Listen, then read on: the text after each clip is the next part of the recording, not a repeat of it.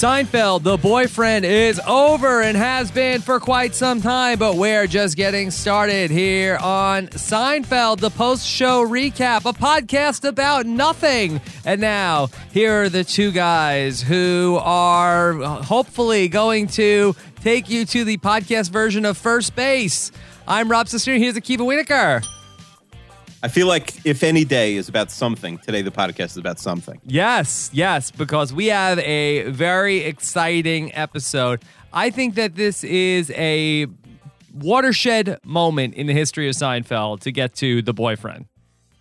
Yeah, I agree. It's kind of the first, sort of stepping point. Like, we've had important episodes like Chinese Restaurant, Subway, the parking garage. The deal is, I guess, kind of important, even if it's not a great episode. But we're breaking new ground here. Yes, I think we are. So we're talking about, of course, if you are not familiar with what episode we're discussing, this is where Keith Hernandez came to Seinfeld. It's a two-part episode, originally aired on February 12th, 1992. And this, to me, is a very important episode because I feel like this was the moment in which I feel like the world at large started to take notice of Seinfeld. I think like sort of breaking the wall of having like a real person instead of just mentioning, Joe DiMaggio or Woody Allen, and actually having them on. First, it's like a stepping point for the show to have sort of the juice to get that person. I do question, and I guess this is probably a better question for you. How famous was Keith Hernandez when this episode aired? See, I think that Keith Hernandez was famous at the time in 1992, surely, especially in New York. And I feel like this is the episode that got a lot of people, at least in New York, watching Seinfeld at that time, especially a lot of Mets fans. There was a lot of buzz. Oh, did you hear Keith Hernandez is going to be on this show, Seinfeld? And so I think this was, for a lot of people, their first taste of Seinfeld because they heard about it. Now, Keith Hernandez, I'm not sure if he played baseball in 92. What was his last year with the Mets, 90 or 91? Like, he went off to the Indians and then, you really didn't see him again. And so after leaving the Mets in whatever, 89, 90, then this was, I think, the first time you saw him back if you were a Mets fan. Right, because it was a long time before he came back to announce, which he does now. Yeah. And so it was tied in. He was playing himself. He had the whole thing with Roger McDowell. And I think that there's such a big connection between Jerry Seinfeld and the Mets. And I think that so many Mets fans became Seinfeld fans in this moment. And I think really it started the runaway train that was going to be this big hit show. Although, sadly, the show mostly focused on the Yankees in the years to come. Yeah, it would, but it's a very New York show. And I think that, talking about George Steinbrenner was going to be something that was going to appeal to everybody. And also the fact that NBC had the confidence to put these two shows on in a 1 hour and give it a big vote of confidence to do a 1 hour show. I think that a lot of people were really, really excited about what they potentially had in Seinfeld. Yeah, a lot of the two-parter episodes are, back-to-back weeks, or they're, loosely connected, but this is really just a 1 hour episode.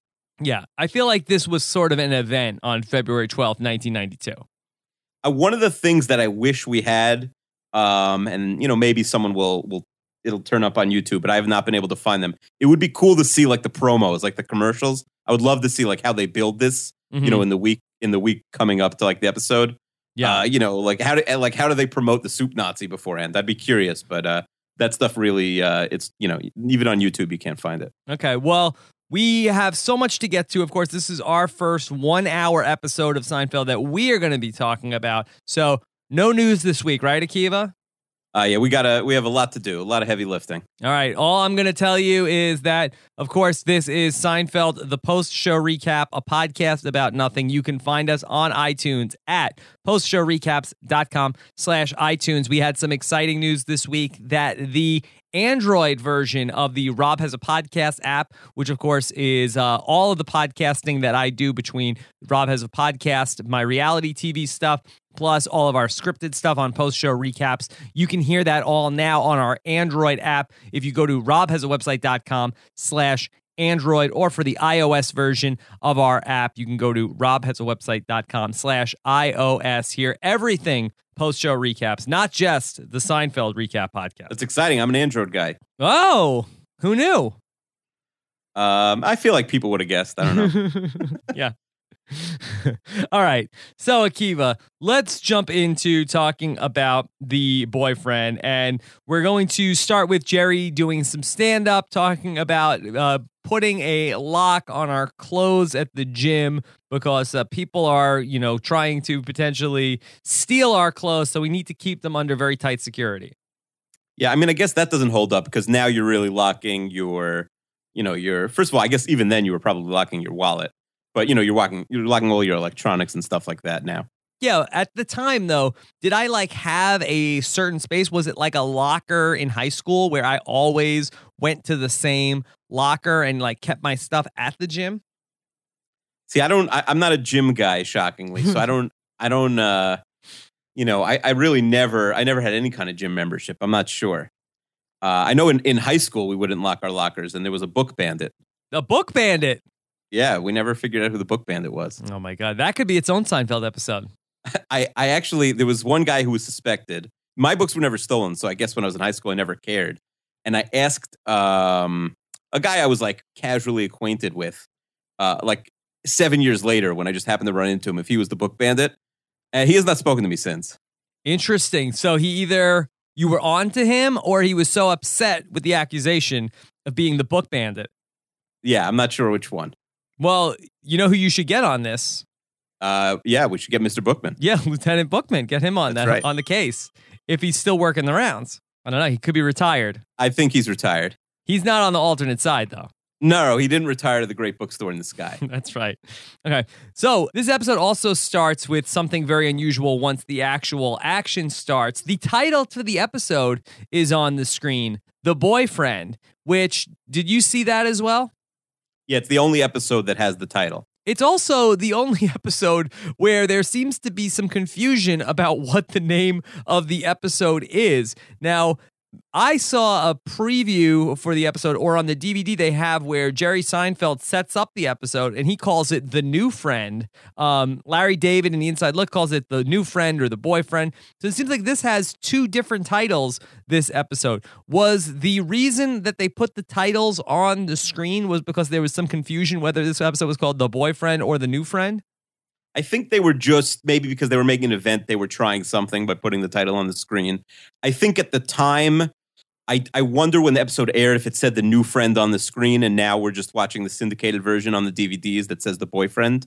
Yeah. I'm not sure, but I think now it's safe to just call the episode The Boyfriend, because that's really what it's become universally known as. Why the change in the name? There's so many names that are just The Truth and stuff like that are so irrelevant. Why change the name of this episode from The New Friend to The Boyfriend? What's the difference? I'm not sure, but it does work better because the second plot with George also is like a boyfriend subplot as opposed to a new friend. Ah, okay. But wouldn't that make it The Boyfriends?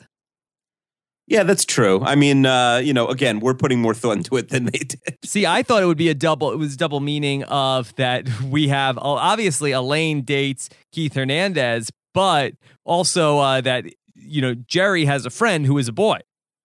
That's true. It's funny, in one of the first Inside Looks, maybe in the Mail on Bonding one, which is the episode that's not titled the only episode, Larry says that they did the thes for every episode because he didn't want the writer's room to sit for a few hours every week and think of an episode like a clever episode title. Yeah.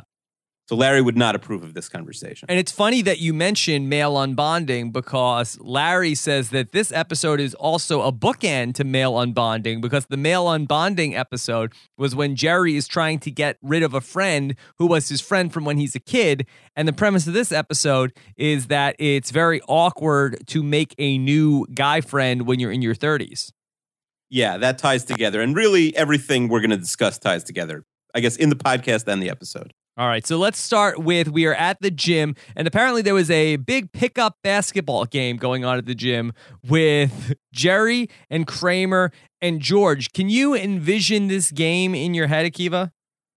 Yeah, I feel like they challenged a group of guys who looked older and slower, and then they lost 11-0. Do you think they ever played basketball again, these three? Yeah, because they play with The Jimmy. Jimmy. That's right. So they do. They're in that probably the same gym. Yeah, there isn't a ton of basketball. Yeah. I mean, they move on to tennis, but yeah, I think Jimmy can jump.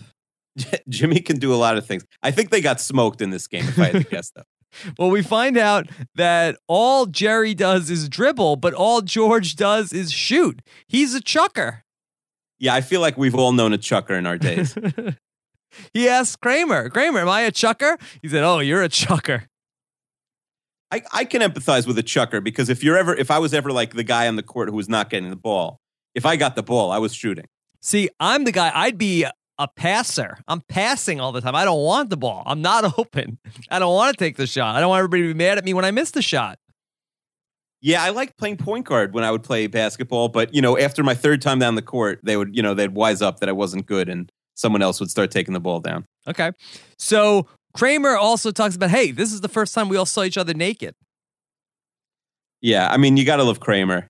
Yeah. I mean, so Kramer obviously is going to look. First of all, Jerry and George have probably seen each other naked. I mean, they went to high school together. They had those ridiculous jock straps and everything. Mm-hmm. That's right. And so Kramer says he definitely snuck a peek. Jerry says he didn't want to have that information. George also admits that he peeked. Yeah, I mean, this is all very according to type. Like, Jerry wouldn't look, Kramer would obviously look, and George would lie about not looking. Yeah.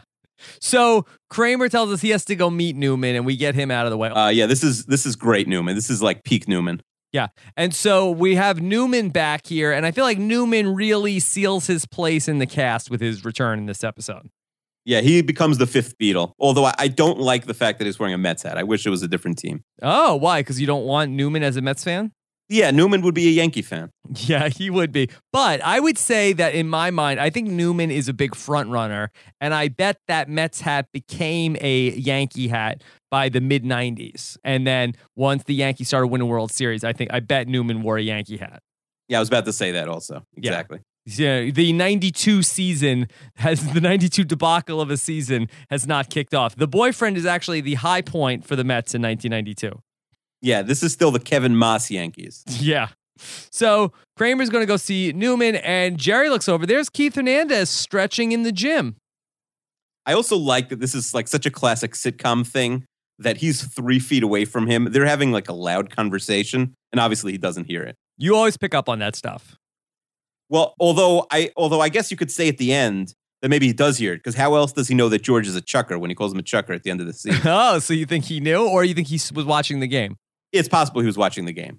So Jerry already knows a lot about Keith Hernandez. He knows that he's a Civil War buff when he points it out to George about, hey, look, there's Keith Hernandez. But George is like, are you sure? Are you sure that's Keith Hernandez? How does anybody not recognize Keith Hernandez that is allegedly a New York sports fan?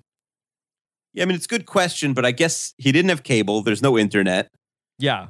He hasn't seen him in a couple of years, right? Because he had retired already. I mean, it's a bad job by George, but it's not as unfathomable as it would be today. And George goes from not really knowing a lot about Keith Hernandez. Well, are you sure? But then he seems to then know a lot about Keith Hernandez then from this point on. Yeah, maybe he just has bad facial recognition, George. Yeah, maybe his glasses need a update for the prescription. Yeah, but I mean, it's amazing that Keith recognizes Jerry here. Yeah. Because, we always wonder, how famous is Jerry? We're always asking that. Yeah. Well, maybe also Keith Hernandez is a big comedy buff. It's possible. Maybe he's a comedy, and maybe he's, his real niche is, Civil War comedy. Civil War comedy, yeah, for all those Civil War comedians that are out there killing it. So Jerry says, hey, maybe we should go talk to him. And George is like, why would he talk to you? He's Keith Hernandez. You're Jerry Seinfeld. Yeah, do you have any celebrity encounters like this that a guy you saw and you're like, oh, I'm so nervous I don't want to talk to him? Boy, and then in this episode that the person actually knew who I was? No, let's not because I don't have any like that. No, just that you saw someone and you're like, should I go over there? I'm too nervous. Yeah, I think every single person I've ever seen, I think that. I mean, I guess you live in LA, so that probably happens more often than most places. I had this, I told you, with Wayne Knight I saw one time, and I was like, oh, that's right. I shouldn't go over there. But you never go over there? You always stay away. Yeah. I had this recently, like a year and a half ago. I was on a plane with Antonio Cromartie. Yeah. And how many children were with him? Several. And then Antonio Cromartie and I, we both had babies on the plane. And we both needed to find our stroller, and they moved all of the strollers to the, like, usually they're like when you get right off the plane, but they moved them to where you pick up the luggage. And then me and Antonio Cromartie had to go look for the stroller, and I found where the strollers were, and I told Antonio Cromartie they're over there. And then the Jets cut him very soon after that. Was he flying first class? No, he's in coach with like 5 or 6 other people. He looked to have about $200 worth of Buffalo Wild Wings that he purchased at the airport. That he brought onto the plane? I hate those guys. That they bring all the smelly food onto the plane. I don't know if it was smelly. I mean, I couldn't really get a sense of what he was doing. But then he did purchase. He had a lot of people with him. He purchased a lot of food at the airport. You know what the power move is? What's that? Like in life, you want to have enough money to fly first class, but not enough money that your family can also fly first class. So they're all in coach? Yeah, so like your wife and the kids are in coach and you're in first class. He had like 4 or 5 people with him. He didn't ask me to help him move, though. Antonio Cromartie. Second time he meets you, he will for sure, though. For sure. Okay, so Keith Hernandez knows Jerry Seinfeld, and he's talking to him, and he's a big fan of his comedy. Yeah, all right. So now we know Jerry's been on The Tonight Show. Yeah. Jerry's pretty famous. He's famous enough that Keith Hernandez knows who he is, and he's the 79 MVP. I'm Keith Hernandez. Yeah. And so he says that he really likes the Jimmy Olsen bit. Refresh my memory. What is the Jimmy Olsen bit? Oh, I don't think that we haven't heard that bit yet. Okay, so we're just referencing a bit that we haven't heard on the show?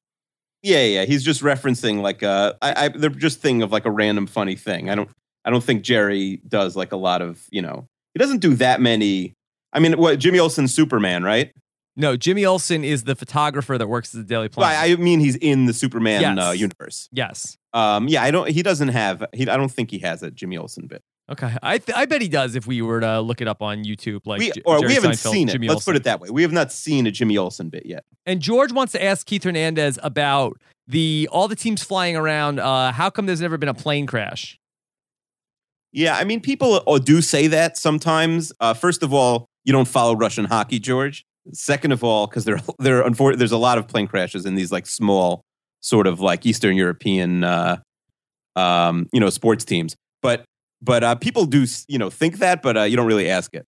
Yeah. Also, the events of We Are Marshall. When are those about to happen?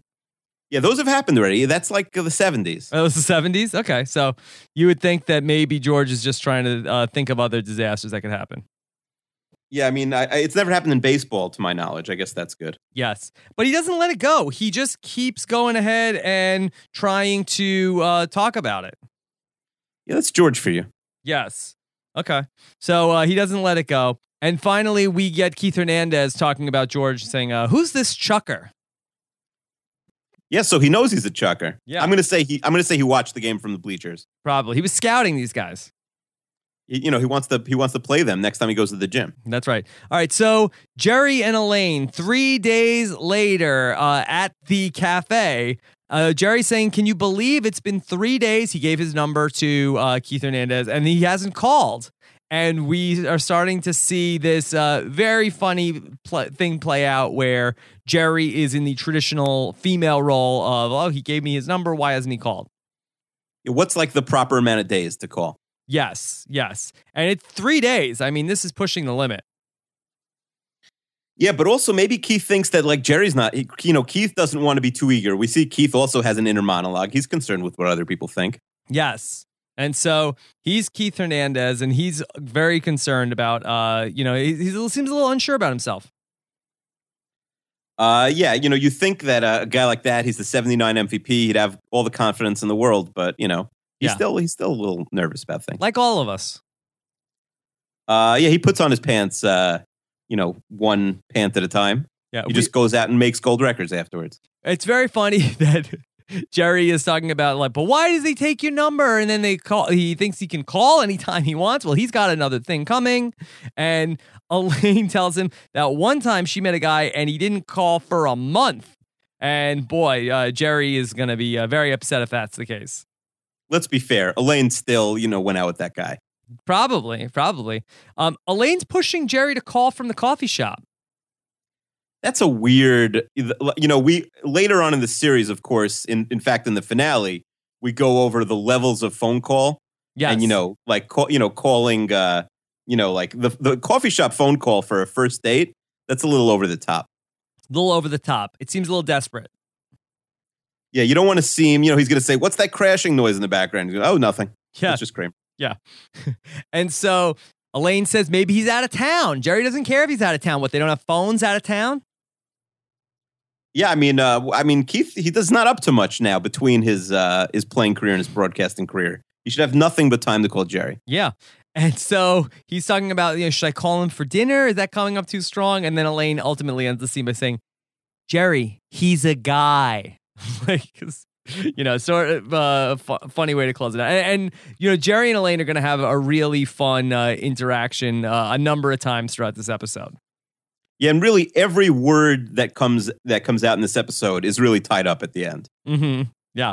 So we go back and see some more stand-up. Jerry talks about making friends as you're a kid versus when you are in your 30s. Jerry says when you're a kid, if somebody was just in front of your house, you'd be friends with them. And if you liked anything the same, you were best friends with them. Akiva, is this true? Well, certainly the 30s part. We're both in our 30s. Yes. And you've already said you're done making friends. Well, I think I was done making friends probably at a very early age. Right. And not necessarily by my choice. I do see that. Your friends, like, even if you see someone every day, in your head, your real friends are like, if you're going to be best man at somebody's wedding, tomorrow, it's going to be somebody you went to high school with or college with or grew up, next door to you. It's not going to be like a guy you just met 2 years ago. That's fair. You don't really meet any new best friends, really. Yeah, and the kids thing also rings true because if you think about some of your childhood friends, like you had nothing in common with them. The only thing that kept you together was just like proximity. Accessibility or proximity. Totally. All right, so let's go to George and start to introduce his storyline in this episode. He's at the unemployment office seeking a 13-week extension. In watching this episode back, I think it was pretty clear to see that all of the scenes in the office here at the unemployment, I think they shot them all at once. Because I think George and the woman are wearing the same exact clothes every time we go back there. And also, like, the same, like, people are in the background. Yeah, that's an interesting call. I do wonder, again, when they were filming this episode, I think they were still debating whether to make it an hour or a half hour because they, like, as he says in the inside look, they had maybe, 45 minutes worth of stuff. Yeah. But what he seems to say is that the Elaine at the bar scenes with Keith were sort of the things that were thrown in and not the George scenes. Yeah. So I don't know. Maybe George is just wearing the same suit and because he only has one suit. But George is definitely wearing the same clothes every single time they cut back to this. Yeah, but it makes sense that they would film out of order. And again, this is not a big money show yet. They're still on a tight budget. Yeah, it just makes sense that they would shoot out this one location, shoot all the scenes that are there all in a row. Yeah, do you like the mom here, the unemployment lady? Well, we talked about her recently that she is on the alternate side now, right? No, I think, and it was my mistake. I think when we discussed it, I had just seen the news and I said that she had passed, and then I think I corrected myself and said the daughter had passed. Oh, the daughter, the woman that George goes on the date with? Yes, the woman that George goes on the date with. Oh, I feel like that's sad because she was younger. Right, exactly. That's why I made the mistake when I saw the article. I'm like, oh, the lady from The Boyfriend, and I kind of assumed it was the older woman. But then when I clicked the article, I realized, this is Carol Ann Susie. This was the lady who went on the date with George. Yeah. All right. So George wants a 13-week extension on the unemployment. This is a good answer to a lot of the questions that we've had about George recently. How is he able to just be unemployed and, have all these days to himself and do stuff? Yeah, it makes sense. Do you know, have you ever collected unemployment? I haven't. No, I have. And, I think that there's a lot of truth to this. In the later years of, technology, I think it's a lot easier. You don't have to go to an office to do it. But no, I definitely have. And there is a lot of truth to like, boy, I got to, even if you're looking for stuff like, they want to see like a report of what you're doing.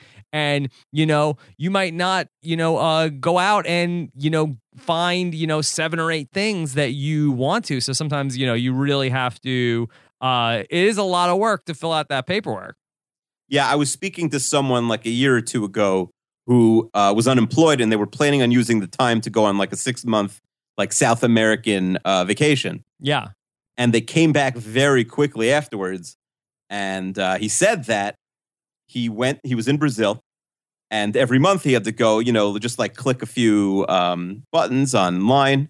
And they caught him that he was doing it from an IP outside the United States, and they cut him off immediately. Oh, wow. Yeah. And he had to come back to America. Very sophisticated. Yeah. Yeah. All right. So George is telling the woman in the office about an interview he went on at Vanderlei Industries. Now, is this the return of Vanderlei Industries? Have we heard it since the first season? Yeah, we've heard Vanderlei Industries once since. But this is the first time latex gets put into the equation. Okay. Yeah, it was an importer-exporter previously. Yeah, although he's not really importing and exporting the latex. Yeah, this is latex manufacturing. Yes, that's correct. Yeah. And so she wants a phone number to put down, or an address first, and she takes a piece of gum, and George is asking her, you like gum? I got a great gum guy. I'll get boxes of gum out here. What was George going to do? Just like buy her boxes of gum and bring it to her? I mean, probably. Knowing George, he probably would have bought like used gum from like Jimmy Sacamano's, father's house or something. Okay. The address that he gives, does he give Jerry's apartment address? Yeah, I think so. Okay. And then he gives the phone number, KL58383. And it takes you out of it a little bit, right? It takes you out of it, KL5. Definitely. Yeah. So he gives Jerry's phone number. And so he needs to go immediately and call Jerry and tell him to answer the phone as Vanderlei Industries. And this is very funny because of the way that they pay this off. George goes and finds a kid that's in a payphone. And then he takes him and like really tosses the kid out of the payphone. Yeah, it's like cartoonish. Yeah. And he calls up, and Kramer is on the phone telling a golf story on Jerry's phone. And then it's very funny because George is so manic and frantic, and he gets through, and Kramer basically hangs up on him. Yeah, I mean, Kramer's specialty in the series is like ignoring important phone calls. Yeah. And meanwhile, we go to see more about what Jerry is doing. And he's asking Elaine, how is this shirt? And perhaps this is the most hideous shirt we've seen through 3 seasons of Seinfeld to this point. Yeah, in a show that's basically at this point famous for terrible clothing, this one is our clubhouse leader. Yeah, it's hard to tell, though, how terrible it's supposed to be because, both Elaine and Kramer comment on how the shirt is busy. So I'm not sure if it was supposed to be that bad in 1992, or just supposed to be a little bad, and it's become horrendously bad throughout time. Yeah, I mean, it was plausible then that he would wear it. Yeah. But, it was the 90s. It was Hammer time. It was a different time. Yeah, he doesn't get like a big laugh reaction when he walks out of the bedroom like he's wearing the puffy shirt. You know what I mean?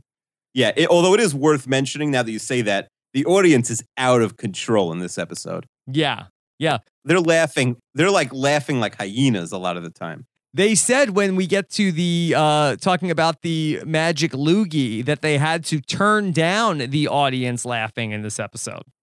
Which is crazy because if you're listening for the audience, they're screaming. Yeah, it got too loud. So they think he's trying too hard. And finally, we find out that Kramer's on the phone with Michael of Michael and Carol. They want Jerry and Elaine to come see the baby. Yeah. Of course, these are the same Michael and Carol that they're going to have a second baby. Oh, good. And that's going to be the baby we meet in the Hamptons, although we don't actually see the baby. Yes, I hear it's breathtaking. He is breathtaking. And if you'll notice, really to tie this together, when George sees the picture of the daughter at the unemployment office, he says she's breathtaking. Yeah. Wow. That's amazing. They're setting up next season already. There you go. Or season five even. That has to be a coincidence, though, right? Yeah, I mean, listen, it's the same writers thinking of funny adjectives for people's looks. Probably a coincidence. Coincidence. Okay. So we have George in the taxi, and he's like telling the guy which lanes to switch. Now, do you think this is a real Larry David thing that he would do? Because we heard on Howard Stern recently about how Larry David used to be a taxi driver. Do you think that this was a real thing from Larry David's life? Yeah, but I wonder if he experienced it as a driver, because it's fair to say that he'd also be a backseat driver himself. Yeah. So the cab driver, like, physically, like, assaults George and makes him get out of the cab. Yeah, and we know it's a felony to assault your cab driver, right? It says that in the back of all the cabs, but it doesn't mention what happens if the cabbie beats you up. Yeah. All right. So we go to Jerry's apartment, and he's a little more talk about the shirt, and Jerry is talking to Kramer, and Kramer finds out about Keith Hernandez, and here comes Newman. Yeah, it was June 14th, 1987. Now, Akiva, I did some research on this. Now, this game that they talk about, Mets versus Phillies, where Keith Hernandez's error leads to 5 runs, I believe, in the 9th inning, this game did not exist. Yeah, I think, was it the Big Lead that did a lot of research as to whether this game, it was just a different day or whether it happened. And there were certain things that you could find in different months of the year, but there's no real game that this is based on. Yeah. Do you want to give us the story as per Newman of what happened? All right. So it's a little technical. So let's try and do this together here. Okay. After the game and the Mets have lost, and Newman and Kramer are upset. Right. They're waiting outside the players' parking lot, which, by the way, is something only crazy people do. Yes. I apologies if anyone's actually done that. Maybe if you have a kid with you or something. But you're not getting autographs from the players' parking lot, I would guess. Okay. Anyway, so Keith Hernandez walks on by, because that's what happens. The players can just walk past the fans with no barrier and no security. Yes. And Newman says to Keith, "Nice game, pretty boy." Nice game, pretty boy. And according to Kramer and Newman's version of the story, yes, lo and behold, Kramer finds himself being spat upon. Yes. And so basically what's happened in the story is that they've walked past Keith Hernandez. They said, "Nice game, pretty boy." But then they are hit by spit from the opposite direction, pretty much. Yes. And right. So it boils down to what direction, because according to Kramer and Newman's story, Kramer was hit first, and then it bounces off of Newman's yes. Ribs. Yes. And then he gets some on his hand. Yes. And then the third spot is, I'm doing this all from memory, but the third spot was onto his thigh. Yeah. And so this is a big JFK assassination reenactment. Now, I had never seen the movie JFK, and I'm going to hazard to guess that you have not seen the movie JFK, Akiva. Yeah, that wasn't much of a hazard. That was, that was I'm going to sure thing a guess that you have not seen the movie JFK. Now, the interesting thing about this is that in the movie JFK, when they talk about the magic bullet and Kevin Costner is sort of explaining this, Wayne Knight is an actor in the scene, and he's one of the guys that Kevin Costner is demonstrating on. And so it's a very funny symmetry that Wayne Knight is in this scene and in the JFK scene of this. Right, and Wayne Knight points out that his name in the movie was Numa. Yeah. So Newman. And so we get this whole thing, and Jerry also tells us in the inside looks he was very proud of himself for nailing this take. He said this was the first take when he did it. Yeah, this is really, Jerry's one of his best acting moments of the whole series. Yeah. And he caps it with, "That is one magic loogie." Right. I mean, that's got to be a top 10 most famous, line of the whole series. Really? That's one magic loogie? Maybe top. I'd say not amongst casuals. I don't know if someone who's watched the episodes but isn't a Seinfeld podcaster. But no, I think amongst the fans, that's got to be in the top 20. And I'll say a line that happens in a few minutes is also probably in the top 20. I would say that probably back end of the top 20, if even. I feel like I feel like you and I could probably come up with 20 off the top of our heads to top. That's one magic loogie. All right. Well, maybe we'll have a list. Let us after know in we the watch them all. comments. Yeah, but I mean, I'm going to say these pretzels are making me thirsty for sure. Tops it. Yeah. But yeah, it's up there. Anyway, the scene is unbelievable, and it goes on for a long time. But it's the whole time it's great. Yeah. And so Jerry alleges that maybe there was a second spitter. Yeah. So this is really. Are you into like I'm assuming you're not one of these like conspiracy theorist guys. I don't spend a lot of time on the JFK assassination.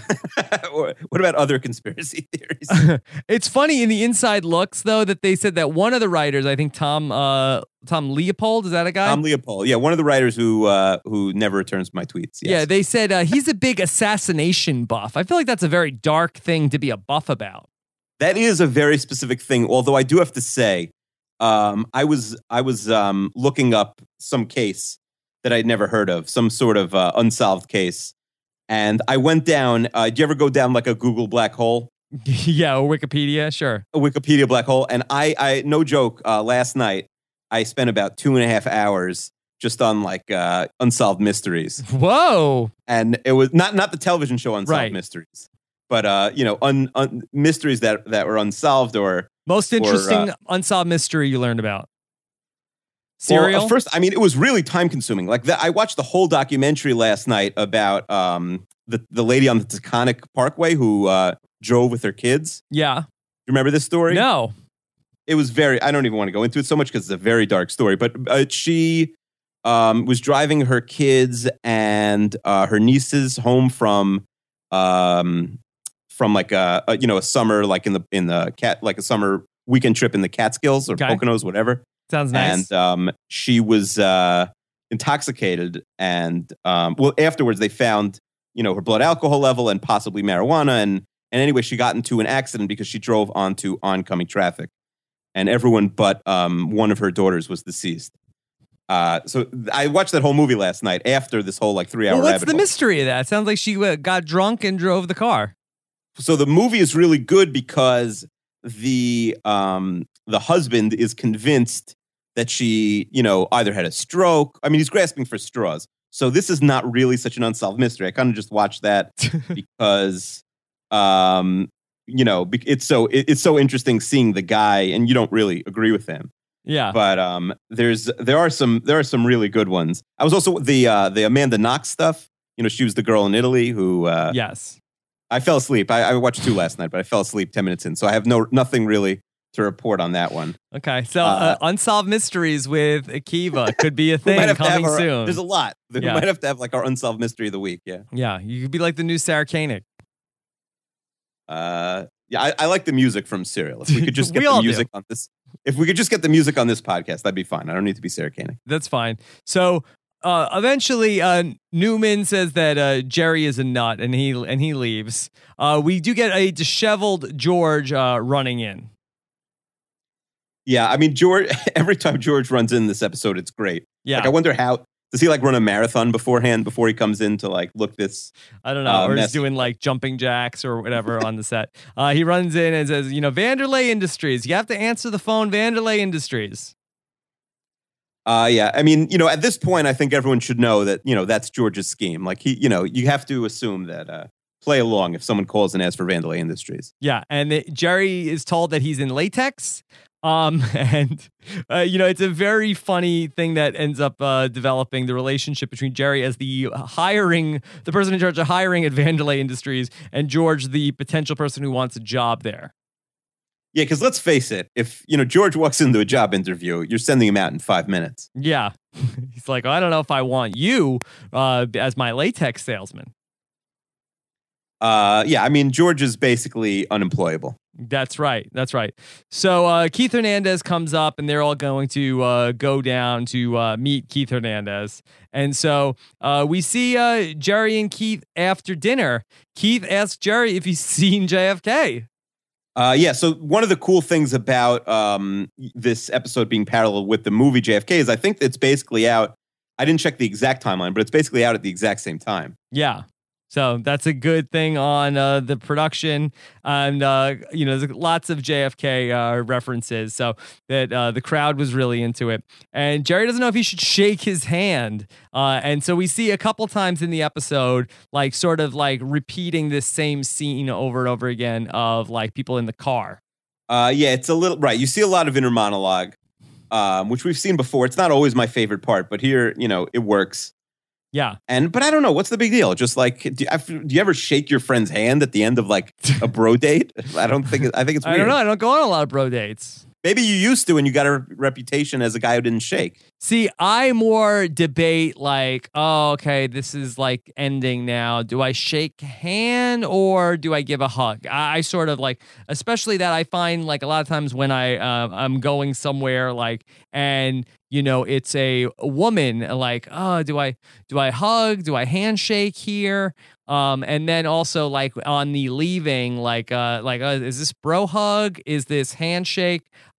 Forget about if we are doing any sort of like, complicated handshake. That will really throw me off. So that's the great thing about being a podcaster. I sit here in Skype. I never have to worry about what is the correct physical starting and ending maneuver for any interaction.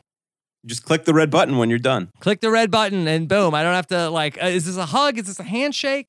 It's very complicated. I'm not much of a hugger. I think I would be a handshake all the way. Yeah. And I feel like I'm not a good hugger. You have to be related to me to get a hug, I feel like. I'm going to do it. I'll do it. I don't care about it. I just feel like I'm not good. Not good. Well, also, when you were a kid, did you ever have adults like comment on your handshake, abilities? No, why should they? No, I feel like when I was a kid, like adults would always say, like, "Oh, you got to shake my hand harder." La la la. Like, I can't imagine as an adult, like, I feel like I'd go to jail if I like started lecturing a kid on the handshake. I try to like nail the handshake. I feel like I do a good job with that, but the hug, I feel like I struggle with. It's hard. It's hard. I like the fist bump. I feel like that's hard to screw up. Yeah, but you don't really. What about with women? I feel like women aren't buying the fist bump. Women aren't buying the fist bump. No. So I don't know. You ever go to like give the hug and then they wanted the handshake? I never go to give the hug. Never. It's very tough. I'd say your last name has to be Wienerker for the hug to even be a consideration. Wow. Which means when my daughters get married, that's out. Forget it. It's better if you go in for the handshake and they're like, oh, come on, give me a hug. It's better if you open with handshake and they raise you hug. It's much more awkward when you go in with the hug and they, check you back down to handshake. Yeah, you want to start low. And you could also fold and like block the hug and just go straight handshake. So in addition to the handshake, also, Keith Hernandez wants to know if Jerry would mind if he took Elaine out. Yeah, and this is very tricky because we're still wondering, like, is Jerry, does he have feelings for Elaine? We know Elaine probably has feelings for Jerry. But it's first of all, I'm impressed that Keith has the foresight to even ask. Yeah, look at him. I mean, he's the 1979 MVP. Like, he doesn't need someone's permission to ask somebody out on a date. Yeah. So he's asking out Elaine and he wants to know, are you sure you don't mind? And we come back to that we see Jerry and George up in the apartment talking about the date. They split the check. Is that a good move, Akiva? First date with a guy? I think Howard was asking Larry David about who pays when he goes out with Jerry or other wealthy people. He was really like hammering him on that. And it is interesting because, if you're both at a certain level where like it's not a big deal to pick up the check, then you should probably switch off. But if it's your first date, I think splitting it makes sense. Yeah. Okay.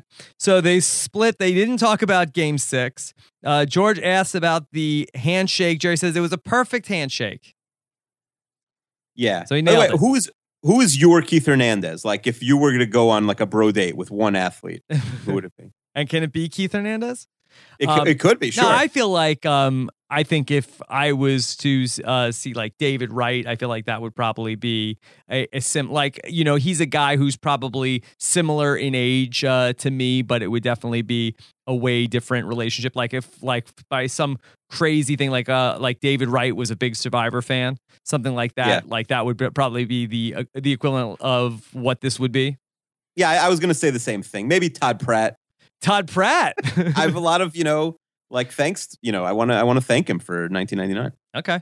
And so we get to where Keith is going to call Elaine. And so George said, boy, this guy really gets around. Yeah, I wrote in my notes that they're like bro slut shaming Keith Hernandez here. Yeah. All right, so Elaine shows up and she says how Keith Hernandez called and, you know, he wants to go out on Saturday night. And so Elaine can't do it. So they're going to go out Friday night. And this was when Jerry made plans for Keith Hernandez and he's very upset. And George gives a really funny look here. Yeah, the audience also gasps when they mention Friday. Yeah, he's going out with you on Friday. He's supposed to see me on Friday. It would be like the soap opera audience when, if somebody's like, I'm not your mother, I'm your sister, or something like that. Yeah. Elaine says, why? Is that a problem? Frankly, it is. She's upset. And then she's like, oh, Jerry, I've never seen you jealous before. And then eventually she says, wait, are you jealous of him or are you jealous of me? He's jealous of both. Yeah. And he says, any Hennigans around here? Which is a really funny callback to, of course, the no smell, no tell scotch. That's right. Watching these in order makes a lot of sense. You really get all the jokes. Yeah. So we get the phone ringing. Vandelay Industries, Kel Varnson here. That's how Jerry answers the phone. Who's Kel Varnson? It's the first time we hear of Kel Varnson, but we will see him again. Yeah. So Jerry tells Keith Hernandez it's no problem. So then Kramer tells Jerry that now he's free to go see the baby. Jerry leaves the apartment for some reason here. And George apparently is in the bathroom and Kramer sits almost on top of Elaine on the couch.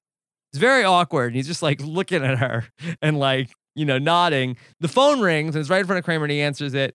And he's like, hello. And you hear him saying, no, that's not Industries. Or you have the wrong number. And you just hear George screaming from the bathroom, Akiva. Yeah, this is really one of the great Georges of all time. This is fantastic. A real brilliant scene. And Kramer basically says, no, you have the wrong number. This isn't Vandelay Industries. And George is just screaming, Vandelay Industries! Vandelay Industries! Say Vandelay Industries! And he comes running out of the bathroom with his pants around his ankles. Jason Alexander is really up for anything at this point. And the newspaper also. That's right. Yeah. And so, he's not at the point yet where he's taking off his pants to go to the bathroom, but we know he gets there. Yeah. And so he just lays there defeated on the floor. And then Jerry comes back in. And we find out that this line was actually ad-lib, that Jerry says, and you want to be my latex salesman. And the crowd just went nuts. Yeah, the crowd. This is like an Arsenio Hall crowd today. Yeah. They were pumped up for the 2-part episode. Woo, woo, woo. All right. Next, we see George back at the Department of Labor. Any other thoughts on the Art Vandelay scene? First of all, this is great. I want to say that you want to be my latex salesman is also like a top 25 line all time. Boy, I think you're a little high on the lines from this episode.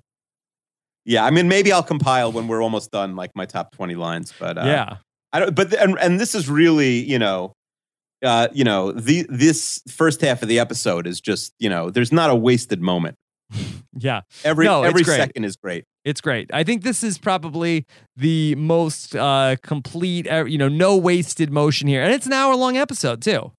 Yeah, it's hard to judge the hour ones versus the half-hour ones, but you could say the degree of difficulty here is a lot higher. It's higher because there's more room to fill and you could have more things that don't work as you go through this. So we see George back at the Department of Labor and the woman wants him to sign the form and he picks up the photo off the desk and he says, is this your daughter? She's breathtaking.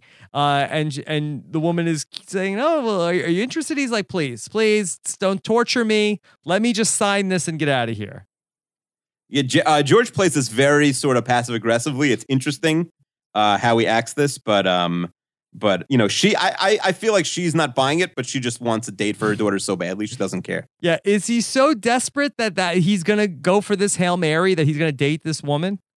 Listen, he's being paid to date a woman. It's not like he's got suitors lined up out the door. Like, this is a no-brainer for George. Yeah, I guess for him it's worth the whatever, how many dollars a week. I mean, we know he's not spending a lot of money on the date because we're about to find out he took her to McDonald's. Yeah. So he says that she's breathtaking. He's really like falling head over heels for her. And so, he says to her, it's one thing not to give me an extension. It's another thing to mess with me like this. And so he gets her phone number.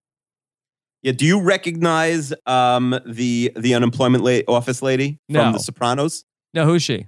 She is she's Tony's aunt. Okay. She's Steve Buscemi's mom. Oh, okay. We'll have to look for that next time. She gets arrested with Livia with the stolen plane tickets. Okay, good. I will look for that next time I watch The Sopranos. All right. So we see more stand-up.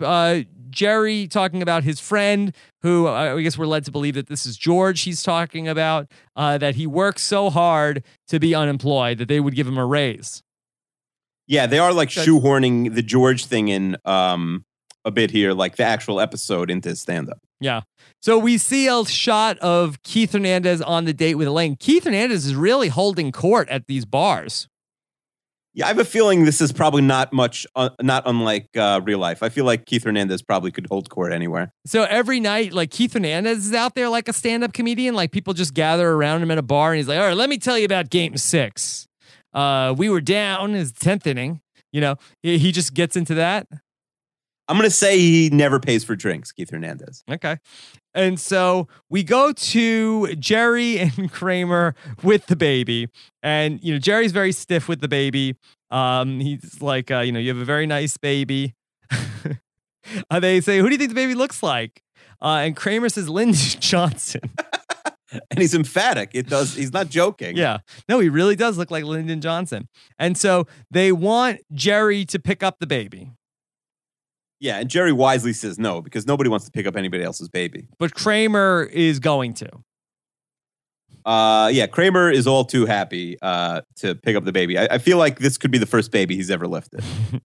All right, so now we cut back to George in the car with the woman. What is her name? The woman he dates. But just about that last scene, it's a little weird, right? Like, because you hear a scream, and I guess the scream is the guy on the stairs, is Michael, the father on the stairs, yelling like, "Don't let Kramer pick up the baby." But it's edited a little weirdly. Like, it is a little weird. Already there? No, I don't know exactly what happens. I'm gonna have to deduct a couple points for that scene. Yeah, well, when we come back to that, I want to talk about that in a little bit more detail. So we go back to George with the girl. What do you know her name? Yeah, her name is Carrie. Carrie. And so George is talking to her, and she's like, wow, she hasn't had a Big Mac in a long time. But she seemed impressed with the Big Mac. Yeah, they play the whole relationship in a weird tone where you don't know, like, who has the hand and, like, who is, like, George is, like, he's being weird. He should be just, going for the kill here and just keeping the relationship going for the, however many 12 weeks that he keeps the unemployment. Yeah. But looks like he's going out of his way to, sort of like sabotage himself. Well, it seems like he's clearly the one with more hand here because he's the one that wants to be in the relationship less. She's inviting him up on the first date. That's true. But, why is he lying about the hardware store? Why doesn't he, continue the Vandalay thing or something? Like, why make yourself seem like a loser? He got himself painted into a corner because it was Friday night. And he said, I have to get up early. And she said, why? The offices aren't open on Saturday. And he said, it's a hardware store. So he just had to try to think of something that was open on a Saturday. Yeah, but I'm sure he could lie about some fancy finance place. Like, Akiva, who are you to criticize George Costanza's lies? That's true. He has a beautiful We're arguing mind. with the master here. Yes. That's true. How dare you?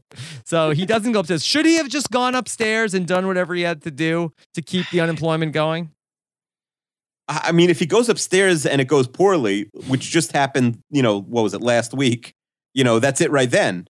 I guess so. Boy, how will it go poorly? Well, he could bring her to the kitchen again. I guess so. And you would think that after last week's experience in the fix-up, he wouldn't want to be working in latex. Oh, that's true. after his bad experience with the defective condoms. Good callback, Rob. Yeah. Although I think originally the production order that, at least on my DVDs, the production order has the boyfriend ahead of the fix-up. That's fair. But they were both, you know, by the time they're filmed, they're both written maybe at the same, you know, Okay. same time. All right. So he's going to go in for the kiss, also Carrie. And then we don't quite see George kiss Carrie back. Yeah, that's also a weirdly edited scene. She's like 5 feet from his face. Yeah. Also, we also have to see that Carrie wants George to call him when he gets home. It's a little weird too, but I guess, listen, she hasn't been on a date. It could be years that she hasn't been on a date. Yeah. So she doesn't want it to end. She's just lonely. Yeah. Now, did you get the sense Carrie has her own place? I feel like she's like the kind of person that would be living with her mom. Yeah, that's a good point. I didn't think of it then. I'm going to say not the mom just because it would be broached, but maybe a roommate. Yeah. Okay. So we come back to it's Michael and Claire's house, and apparently Kramer has dropped the baby. Yeah. So this is a little clumsy. Like when he dropped the baby, like he dropped the baby because he's clumsy. You know, well, that's true also. Yeah. But, you know, how high could he have dropped her? Because if you dropped her like on her head or something, you know, either they'd be calling the doctor or running the hospital, or at least you'd leave the house. Like you'd get out of there. Yeah. I feel like for me, I think this is probably the weakest moment of the show. I'm just not sure why we needed this beat in the story that Kramer dropped a little baby on its head. Like, I feel like that's not a hilarious thing to talk about. Yeah, and that's why they don't show it, obvious. I mean, one of the many reasons they don't show it. I mean, it's hard. Babies aren't good actors also. That's right. I know there's a big scandal. It's hard to get a good baby stuntman also. You know about the American Sniper baby scandal? No, I don't. What is that? Is that an unsolved mystery? No, it's a solved mystery that the American Sniper, which is like the #1 movie right now, there's a baby in a couple of the scenes, and it's clearly a plastic baby. Yeah. And this is a movie that's made like hundreds of millions of dollars, but the baby is absurd. Okay, so that's a scandal? I thought it would be more of a scandal if it wasn't a plastic baby. No, I think people are just mad that like Clint Eastwood didn't try harder to get a real baby in this like expensive movie. Okay. Speaking of Clint Eastwood and babies, we go to Jerry's stand-up and he talks about how, you know, everybody's always saying you got to see the baby, but nobody ever says you got to see my grandfather.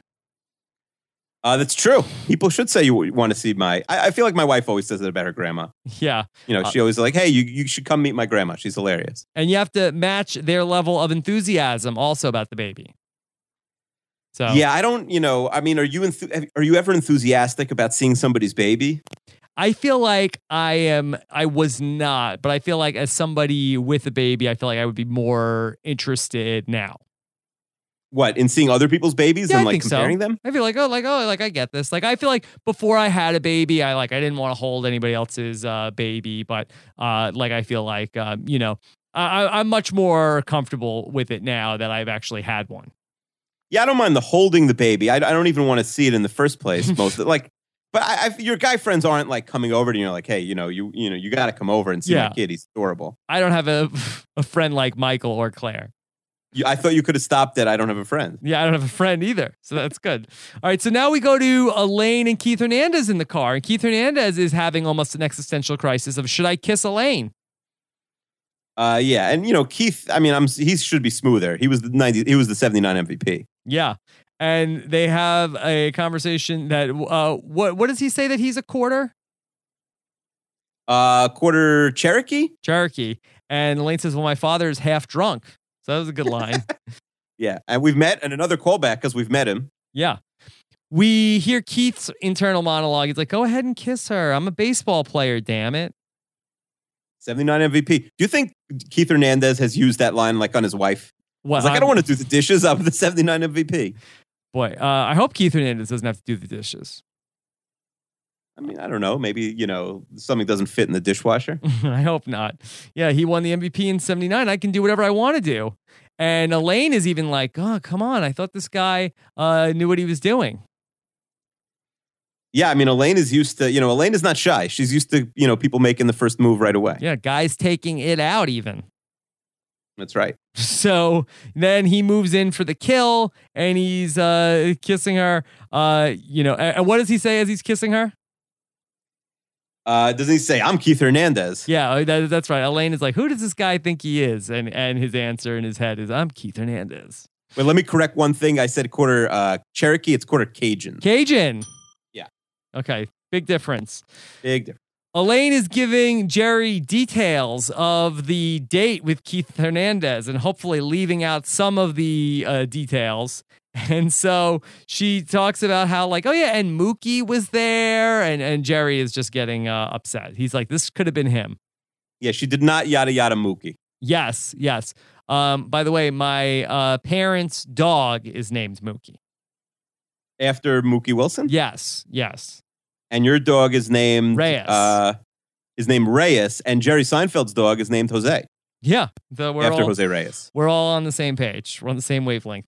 So Jerry's asking about the details and talking about the kiss. Wants to know, is it a peck, a kiss, or a long makeout thing? Yeah, what's the positive expectation here for like Jerry finding this stuff out? I don't know. Why does he want to know? He's torturing himself here. Yeah, she's talking about the jealousy again, and Jerry's like, I'm jealous of everybody. Yeah, it's fun. Jerry's really, his acting is usually like not his strength, but here he's great. He's good. He's locked in. He's on a hot streak. All right. Yeah, this whole, he's really he's batting like 10 for 10 in this episode. All right, so the phone rings. It was Keith. He wants Jerry to help him move move furniture. Yeah, I mean, this speaks as a biblical truth to me and probably most people. Yeah. Well, Akiva, I have some news for you. Oh, boy. I'm moving. Yeah? Yes, I could use some help. Listen, I'm there. Really? Well, I mean, yeah, I'm there. I mean, we've done 34 podcasts. That's right. You're ready to go all the way? And this is our 34th date. It's funny that they later say that the airport drive is a bigger deal than moving, because moving is a bigger deal than the airport drive. Yeah, absolutely. Like, I would be your permanent airport chauffeur to get out of moving once. Wow. Yeah, because Jerry is funny the couple times that he says in the episode, what are you going to take him to the airport next? Like, I'm not taking him to the airport. Like, he gets like really defensive about, no, but in all seriousness, I just, it is official. I am going to be moving soon. And here's the problem. I don't have any friends. But do you have, like, would you ask people to help you move, or you just straight up hire them? No. I would never ask. Well, I shouldn't say that. One time I had a friend and I helped him move. And when I first moved, I helped, had some other people help me move. That being said, my preference is to hire people to help me move, because I give them money and then they don't ask me to help when they move. So I'm sort of like very reticent to ask people to help me move, because then they're going to ask me to help them once move. you have a kid, the amount of stuff in your house quadruples also. Yeah. So like I have like one room of stuff, and then everything else is all this other stuff that I don't even want. It doesn't seem realistic that Keith Hernandez would move himself, though. I thought the most unrealistic thing was that Keith Hernandez is going to start the move at 3. Oh, that's true also. Maybe it's the summer. I don't know. I mean, he says it's going to start at 3. He thinks it's only going to take 4 hours. I'm like, buddy, what do you? I guess Keith Hernandez probably sleeps in. Yeah, I mean, he's Keith Hernandez. He's out holding court at the bar. Yeah. 3 might be when his day starts. I don't know. I think the move still would have been to hire some people and maybe, take the stuff that's really delicate yourself, but, hire some good guys. That's right. You hire. When I moved into my first apartment, we had something that the movers wouldn't move because it was too heavy or something crazy. Yeah. And we were by a college, so we just had like 10 guys, lift it up. It was just like one thing that had to. What'd you have that was so heavy? It was like a giant. It was like the I don't know what it's called. But sarcophagus? It's like no, it just goes along like your entire wall in your house, and it has like shelves and stuff. I don't know. Like a bookcase? It's sort of like book, but like a little fancier. Like you'd put like china in it, or okay. I don't know, menorahs if you're a Jew. I don't know. Like how many menorahs do you have? I don't not just, but you have you could have like your china in there, like your dishes. I have no idea. Okay. I feel like anyway, it took 10 college guys just to lift it off the street. but Like- the movers wouldn't move it. But you just need just one give them menorah, pizza. right? Yeah, you just need one menorah. I mean, I guess the kids get their own menorah, but you have only one. Okay. But there's like a lot. I don't know. There's a lot of stuff that comes with the territory. But also, so these we just gave the kids pizza, and like they're not going to expect me to help them move when they move. I'm sure. Yeah, and give them that pizza after they move the stuff because you don't want them. Oh, if you handling do it with- pizza first, one, everyone's using your bathroom and everyone's lying around. Yeah, you do the pizza post move. That's right. it goes through them that quickly. The pizza. I don't know. I'm just like whatever. They're just hanging out. Nobody's. All right. So Kramer really starts shaming Jerry about helping Keith Hernandez move. So don't you have any self-respect? Yeah, it's funny because I feel like Kramer would be a guy who would help you move. Yeah. Just not maybe on the first date. Eventually, Jerry says to Kramer, do me a favor, don't mention this to anybody. And Kramer says, I wish you didn't even tell me. Yeah, Kramer's great here. This is male friend slut shaming.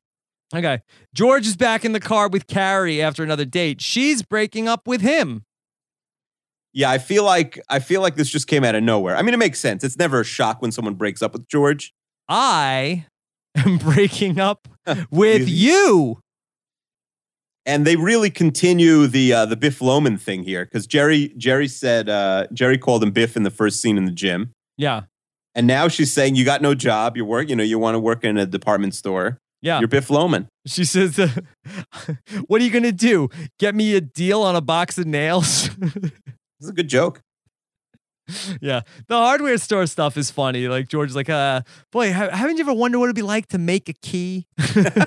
I do think making a key is cool, but I think I would want to do it once maybe. Yeah, one time. I think I could watch a make a key video on YouTube. All right.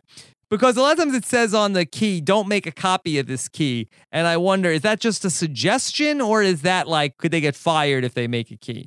Yeah, I have a lot of questions about the keys. Like, how do car keys work with the copies? And, sometimes you have these keys in the city where it's like $500 if you lose the key in a building. I don't know. Yeah. Some of these keys seem more complicated than the other ones. All right. So we go back to Keith and Elaine, and Keith is bringing up the 11 straight gold gloves.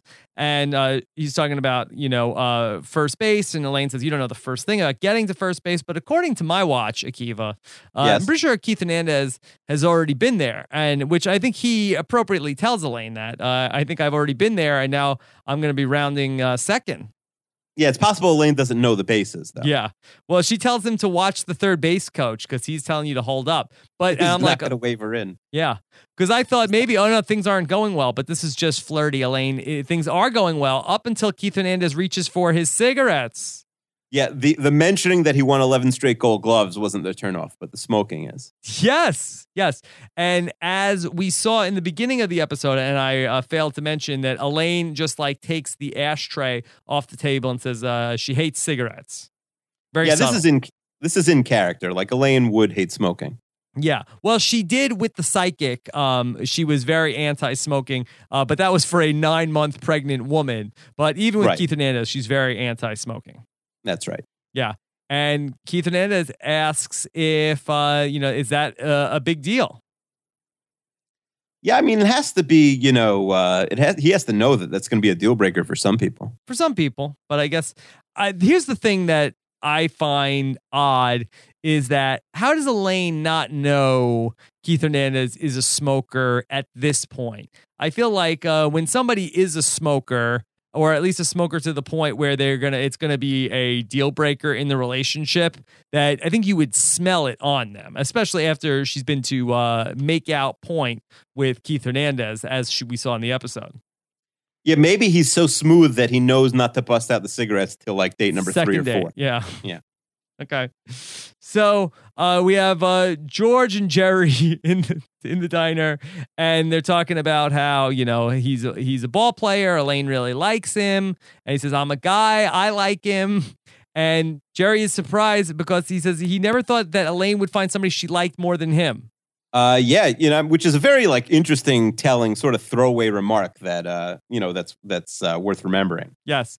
Do you think that Elaine does find any guys that she liked more than Jerry? I mean, she stays with Putty for a long time, but I do think I think Jerry is her true love at the end. Okay. George talks about what's the tallest woman you ever had sex with. Yeah, and Jerry gives a really high number. Yeah. Wow. I feel like that. Because how tall is Jerry? Well, let's say he's 6 feet tall. 6 feet tall, 6'3", and that's very tall. Very tall. I think I was at the U.S. Open once, the tennis U.S. Open. Yes. And Maria Sharapova walked by with some security guys going to a practice court, and she's listed as 6'2", but she is taller than 6'2". Wow. She is at least 6'3". She's lying about her height? Yeah, so usually players like lie up, but I think like a woman who's that tall, who's trying to, like get modeling type gigs and things like that, like it would make sense maybe to lie down because, And George would like to get her to lie down. She's not tall enough. She's not a giant.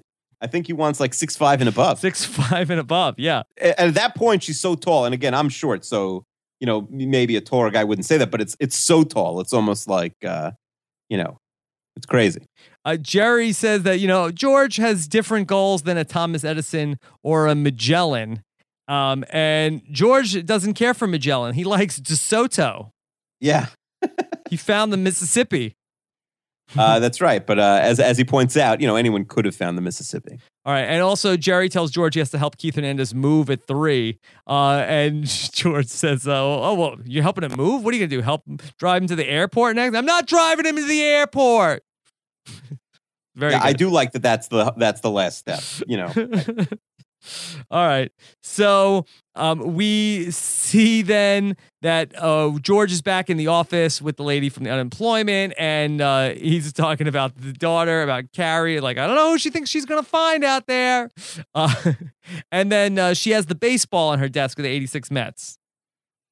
Yeah, she just leaves it lying there for some random unemployed guy who's going to steal it in 5 minutes. Does George here really screw himself up by saying that he can get Keith Hernandez here within the hour? 1, I don't know how he's getting Keith Hernandez there under any circumstances. 2, I don't know why he has to be Jack Bauer and give himself only 60 minutes to pull off this stunt.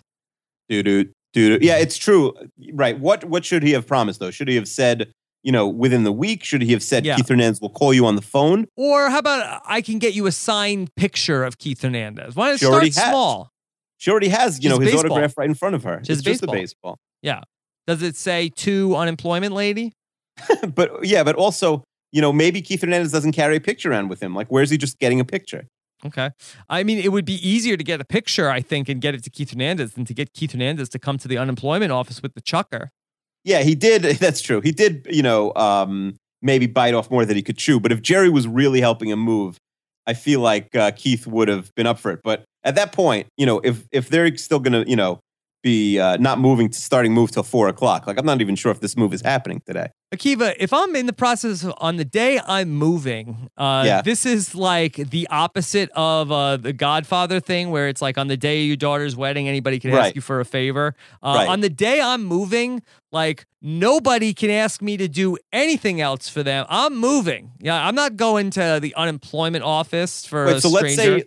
Let's say you're like a casual friend that you've met twice. Yeah. He has a friend. Right. And that friend comes over to your house and is like, Rob, I know you're moving. Yes. But there's someone who's a huge fan of Survivor, and I will gain hundreds of dollars, possibly thousands of dollars, if you go, kibitz with her for like 20 minutes. Okay. Well, this is different. Am I being included on this deal? Is this an offer? Well, you're the Keith Hernandez in this scene. Okay, well, again, are we coming to me like if this is a deal? You're telling me like no, there's no deal. There's nothing in it for you. Oh, then I'm very sorry, but I'm moving today. But what about your friendship? Maybe your new friend David Wright. I can't wrap my head around this situation as not having a friend. Okay, so if David Wright needed me to go somewhere on the day I'm moving, I would do it. But short of that, I think no favors on the day I'm moving. Yeah, all right. That's my friend is on the masthead, whatever, like of the David Wright Foundation. Oh. He's just a go-getter, so he's like the treasurer of his charity or something. Yes. I have no idea how he did it. He just so anyway, like so if when he applies like graduate school, David Wright writes him the letter, which means probably he writes the letter and David Wright signs it, but whatever. Okay. Anyway, point being, I could procure David Wright for you within the hour, Rob. Oh, within the hour. Wow. Within the hour. Wow. All right. You want David Wright in your fantasy football league next year? I'll get you David Wright. Wow. Not really, though. Yeah. He's a big fantasy football guy, David Wright. He is. He's already in like 8 leagues. That's really why I don't think I would ask him, even if like I knew him. It's too many leagues. Okay. He wouldn't check his lineup. You don't want David Wright in your league not checking your lineup. And hopefully he's got more things to concentrate on this August. That's true. Yeah, we don't want him doing any fantasy football until November. Yeah. Maybe could he do like a fantasy, fantasy hockey, fantasy Oscar pool? How about that? Yeah, no, he needs to keep his eye on the prize until about October 30th. So now the race is on for George to go get Keith Hernandez. Now everything that they set up before pays off so well. George goes back to the phone booth, goes to rip the person out of it, but it's like this huge, like hulking guy. It's like Warren Sapp in the phone booth. Yeah, this pays off really well. He's not getting this guy out of the booth. And then he gets in a cab now and says, and he realizes it's the same cab driver that kicked him out before. Yeah, there's a lot of small coincidences in this episode. Okay. Keith Hernandez is telling Jerry about all the furniture they have to move. It should take about 4 hours to move. He's got a 12-piece sectional. It's a brownstone, 3 flights of stairs. And Jerry is basically like, I'm out. So did Keith rent a U-Haul? I don't know what he did. I mean, he's not putting this in like a minivan. Yeah. He should have called Ron Darling. That's true. He could have got the whole team back together. Yeah. Because I'm sure Mookie had nothing to do. Yeah, that would have been and Gary Cohen. They could have just all moved together. I bet Roger McDowell was available. He probably was. All right. So then, Jerry says he's out, and here comes Kramer and Newman, and they come in, and Kramer is like, "Oh, Keith Hernandez, you don't remember me. Well, I certainly remember you." And he gets into the whole story about what happened, and Keith Hernandez does remember this incident. That he does remember that what they said to him of "nice game, pretty boy," and he remembers it differently because he saw that there was a second spitter, and we see the reenactment again, and this time we see Roger McDowell with full like mullet, Jerry curl, and everything. That he is back behind the bushes to spit on Kramer and Newman, and this makes sense because they were cursing at him in the bullpen the whole game. Yeah, that was a great line when Newman says, he must have caught a glimpse of us when I poured that beer on his head. Yeah. Yeah. Now, in the inside look, they said that this was actually supposed to be Darryl Strawberry in the script. Yeah, but they thought that maybe spitting would be bad for his image because he was in the news for worse things at this point. Yeah, so that was probably a smart way to go. I think Jerry also said when Jerry did a telecast, the Met game with Keith, and they were talking about this episode, and Jerry said that if Keith said no, he was going to ask Gary Carter. Oh, okay. That would be good, too. I think that would be a good way to go. Yeah, but, he's not really a Met, Gary Carter, so I'm happy that not really a Met. He's an Expo. Okay, but, I mean, why is Gary Carter not really a Met and Keith Hernandez is when Keith Hernandez was on the Cardinals? Right, but if Gary Carter went to the Hall of Fame as an Expo, if Keith, he's not in the Hall of Fame, but if he went in, it would be as a Met, I think. Yeah, but Gary Carter didn't get to pick that. I think he wanted to go in as a Met. Oh, is that true? Yeah, I think that they pick it for him. He's because I think at the time he was like he wanted to go in as a Met. He's like, how am I going to make money? The Expos don't even exist anymore. That's true. That's fair. So, if anything, Keith Hernandez is the one that sort of like when he does like St. Louis stuff. I think he sort of like rides the line of like hey Cardinals, I was a Cardinal too. Yeah, I think the good news for the listeners is this will probably be the most Met-centric episode. Yeah. Oh, it'll only get less from here. I would think so. Piazza's the same thing. Yeah, I mean, that's a whole separate podcast, but he better go in as a Met. Okay.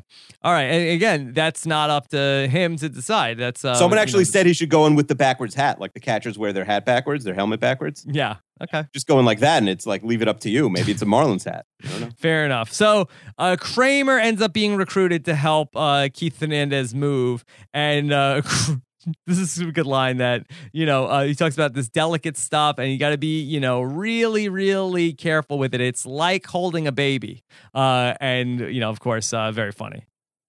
That is the best payoff to like the little baby thing. Do you think now that we're, talking about the whole episode, I think the baby scenes may have been thrown in to stretch out the episode. Yeah, that's entirely possible as well. Because there's also, I think there's 5 stand-ups during the episode, 5 separate sets. Yeah. So, between that, so they are trying to stretch from 30 to an hour here. All right. So we find out from Elaine on the phone that they broke up. And so no cigarettes for Elaine. Listen, it's a deal breaker. Maybe Gary Carter didn't smoke. Yeah. Jerry says to Elaine, you're like going out with C. Everett Koop. Do we know who this person is? No. I usually, Google these references, but, I'm like, all right, I don't know. Okay. C. Everett. A quick search of C. Everett Koop. He is the former Surgeon General of the United States. Charles Everett Koop was an American pediatric surgeon and a public health administrator. He was vice admiral in the Public Health Service Commission Corps and served as 13th Surgeon General of the United States. Okay. And just passed away only 2 years ago. Oh, so it's not a fun fact. No, not a fun fact. We know it was not from lung cancer. Oof. Yes. He was against smoking. Anti. Some of these references really die on the vine. All right. So then we see that Jerry and Elaine are going to go get coffee, and but not before George comes running in. He wants Keith Hernandez, and he's like, Keith, it's me up here. And he's like, I'm the chucker. No, don't drive away. There's about 20 episodes that end with someone yelling out that window. Yeah. That's good. It's a good thing. And so then a woman comes in, and the woman comes in and says that George forgot his wallet, and she is extremely tall. Yeah, how tall do you think she is? I'd say over 6'5", right? Yeah, I think she qualifies as a giant. Do we see her feet? Could she possibly be like on an apple box? No, I mean, it's LA. You could cast like just the tallest, largest woman you could find. You could find the woman who's 6'5". All right, there you go. And so, yeah, George does get his wish. And then in the closing stand-up, we see about the boxes, where are all the boxes? Have you seen the boxes? Luckily, I saved all my boxes from the last time I moved.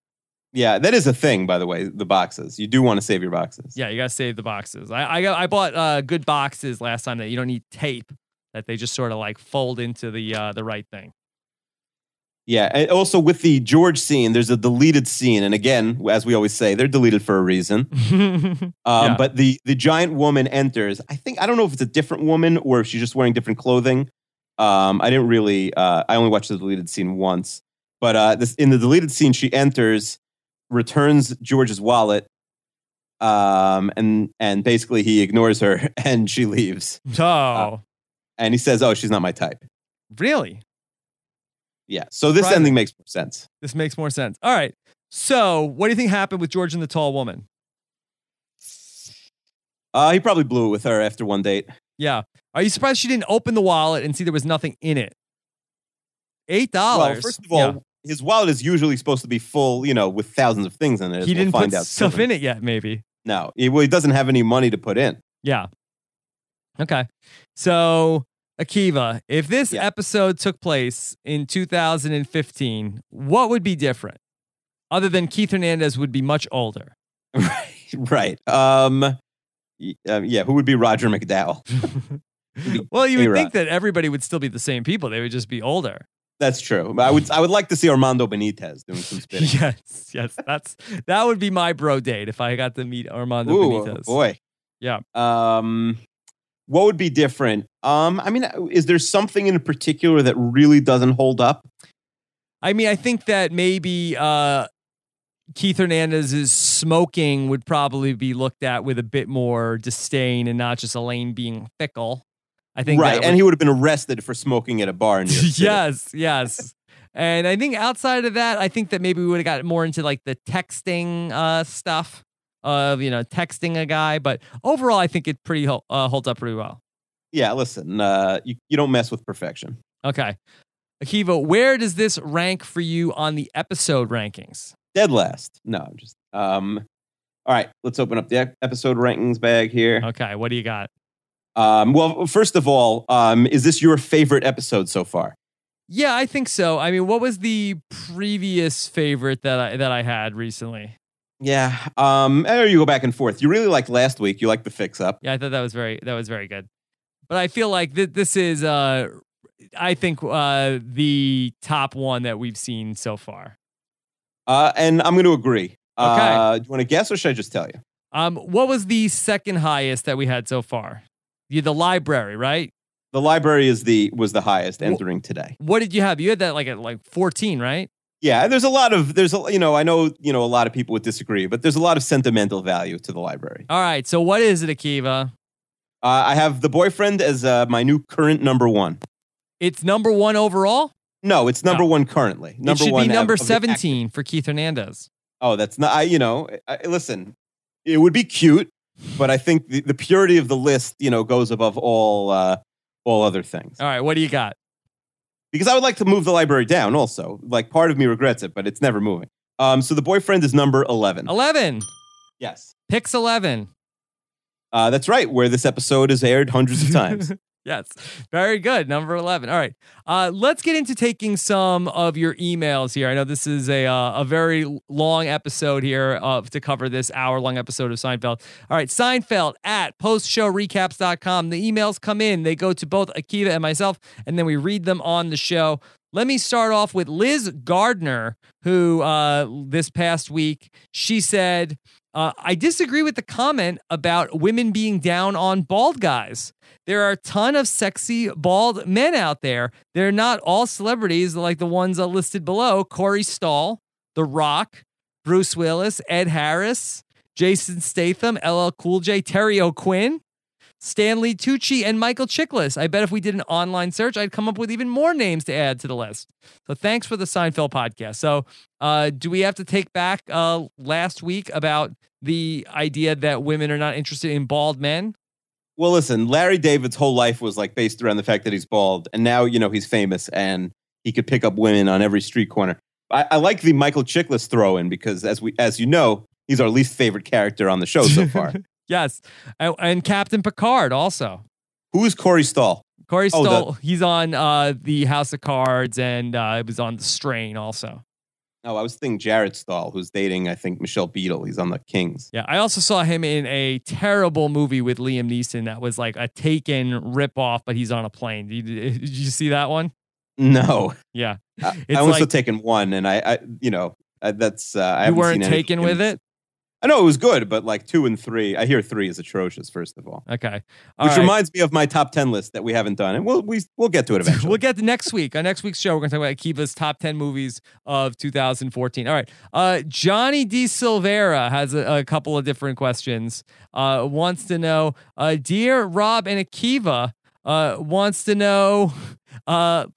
hashtag latex salesman is available and not commonly used if you two need an idea for a hashtag. That's something. Okay. That is something. Also, it says, I realize Akiva might be too young, but Rob, do you remember Game 6 at all? I've got a memorable baseball game I always remember, but it's Game 7 of the 2001 World Series because he's a Diamondbacks fan. Yeah, by the way, I don't want to call out Johnny D. Silvera here, but, if you on Twitter, he's a fan of 20 different teams. Yeah. And they're all in different places. Yeah. So I don't know. I mean, I need a backstory on that, Johnny. But they're not necessarily all good teams. He roots for the Tennessee Titans. It's not a front runner. Yeah, he's not a front runner, but I think he lives in Canada, and his teams are all over the world. Yeah, he gets to pick whatever you want. I guess you do. But no, I don't remember Game 6 because I had just turned 3. But yes. Rob, do you remember Game 6? No, I really don't. I mean, it was Game 6 was on at, I would have been, 8 years old in, around that time and just turning 8. And I was long in bed by the time, it rolled around to the second or third. But do you remember the Mets run that year at all or no? A little bit. A little bit. I remember, because they used to play some day games also. I kind of remember a little bit from the NLCS with the Astros and stuff like that. So I remember that a little bit, and the 88 stuff is more vivid in my head than the 86 stuff. I remember the 88 games being on, but I was too young to sort of understand. Although I have seen all the 86 games because I have the DVDs, and every year when the Mets are sort of out of it, I put them on and, You get me out of my misery, like, and think, oh, why can't it be like this again? Makes you feel better. Okay. Let's take a question from Tate. Tate wants to know, what do you think Kramer did to the baby? Yeah, like we said, it's edited really strangely. I mean, he just dropped it, right? Yeah. Oh, I know. I think that he probably just dropped the baby. I think that's probably it. I mean, maybe we can just hope he like bumped the baby's head on the crib. Yeah, that makes sense. I mean, that happens to babies all the time. You know, they bump their head or something. But they're crying. You don't know why they're crying. The implication is that he dropped the baby because the callback at the end to the Keith Hernandez stuff is like, oh, you just got to handle it like a baby. So I think it's definitely he dropped the baby. Yeah, he dropped it, but maybe not all the way to the ground. But also, like, why do these people, you know, the second baby we know is hideous. And this baby, like, it's cute, but it also looks like Lyndon Johnson. Yeah. I don't know. What's wrong with these babies? I don't know. Also, Tate wants to know, isn't helping someone move much more inconvenient than driving them to the airport? How many friend dates do you need to go on before asking for either? So what would be the correct amount of time? Well, right. We've established that driving someone to the airport, unless you live in like some, you know, godforsaken place like Minnesota, and it's like 5 hours from the airport. Yeah. The I'd say about 8 years of knowing somebody before you ask them to move. 8 years. I think that's about right. It's about right. All right. Or if you were like in like war with them, I think that sort of accelerates things. If it's an army buddy, I agree. That is like a higher level of friendship than like we'll have. Yeah, that accelerates the friendship greatly. Okay. Last question. Chester weighs in. He says that Keith asked Jerry to help him move. Keith Hernandez earned nearly $20 million on the field alone, and he can't afford schleppers. Yeah, that's right. Listen, Keith, he says the stuff is fragile. He doesn't want them to break it. Yes. By the way, Schleppers is a real company. Is this a product placement by Chester? Does he own this company? No, he does not work for a moving company. Yeah. Also wants to know about the tallest women that we've slept with. Wow. Well, first of all, I emailed him back and I said, "Are you asking how tall my wife is?" Yeah. Oh my God. Then also wants to talk about Magellan DeSoto. Who's your favorite explorer, Akiva? Yeah. This I really thought about. And I'm going to say Vasco da Gama. Vasco da Gama. What? No Ponce de Leon? Yeah, Ponce de Leon, it's funny you mention, without question, my least favorite explorer. Why? Because he discovered Florida, which obviously was the biggest mistake we've ever made. He shouldn't have told anybody about Florida. Yeah. What about Marco Polo on Netflix? Are you going to check that out? I hear it's terrible. You know, I always see what Sepinwall has to say, and he did not like it. Did not like it. Okay. All right. Akiva, what's up next on the Seinfeld Recap Podcast? Listen, we don't go down too far because it's the limo. The limo. Boom. One of the greats. Yeah. Well, that's going to be fun. Yeah, we're not messing around here in season 3. You know, this is not season 2. We're going from good one to good one. It's full speed. Full speed ahead. All right. So this has been our longest episode to date. How are you holding up? I'm holding up well. We have 2 more 2-parters in the next like 6 weeks. So start drinking coffee. Oh my God. Okay. All right. So it's an inopportune time for me to move, is what you're saying. Well, you have a few weeks' notice. And the truth is, the 3rd and 4th episodes of season 4 were aired the same night, but they have different names. So I guess, you know, you could go either way with whether it's 1 episode or 2. Okay. All right. We'll see how we feel. Akiva, fantastic job once again. What do you want to go with for the hashtag? I mean, we could do latex salesman. Latex salesman. Okay. Good. So we'll talk about latex salesman. Thanks so much to Scott St. Pierre for all the help with the edit on this episode. And thanks to Mike Moore, who writes the weekly recap of the Seinfeld podcast. We love to hear what you guys have to say. Also, we check the comments. We try to respond whenever we can. Go to postshowrecaps.com and click on the image for this episode, and you can see everything that the other fans are saying as well at postshowrecaps.com. And of course, you can subscribe and leave us your comments and feedback and ratings on iTunes at postshowrecaps.com/Seinfeld iTunes. All right, Akiva, you ready for next week? I'm ready. And if someone wants a an unsolved mystery recommendation or a documentary recommendation, just tweet at me. I'll give you one. Yes. All right. Take care, everybody. I'm Rob Sesternino.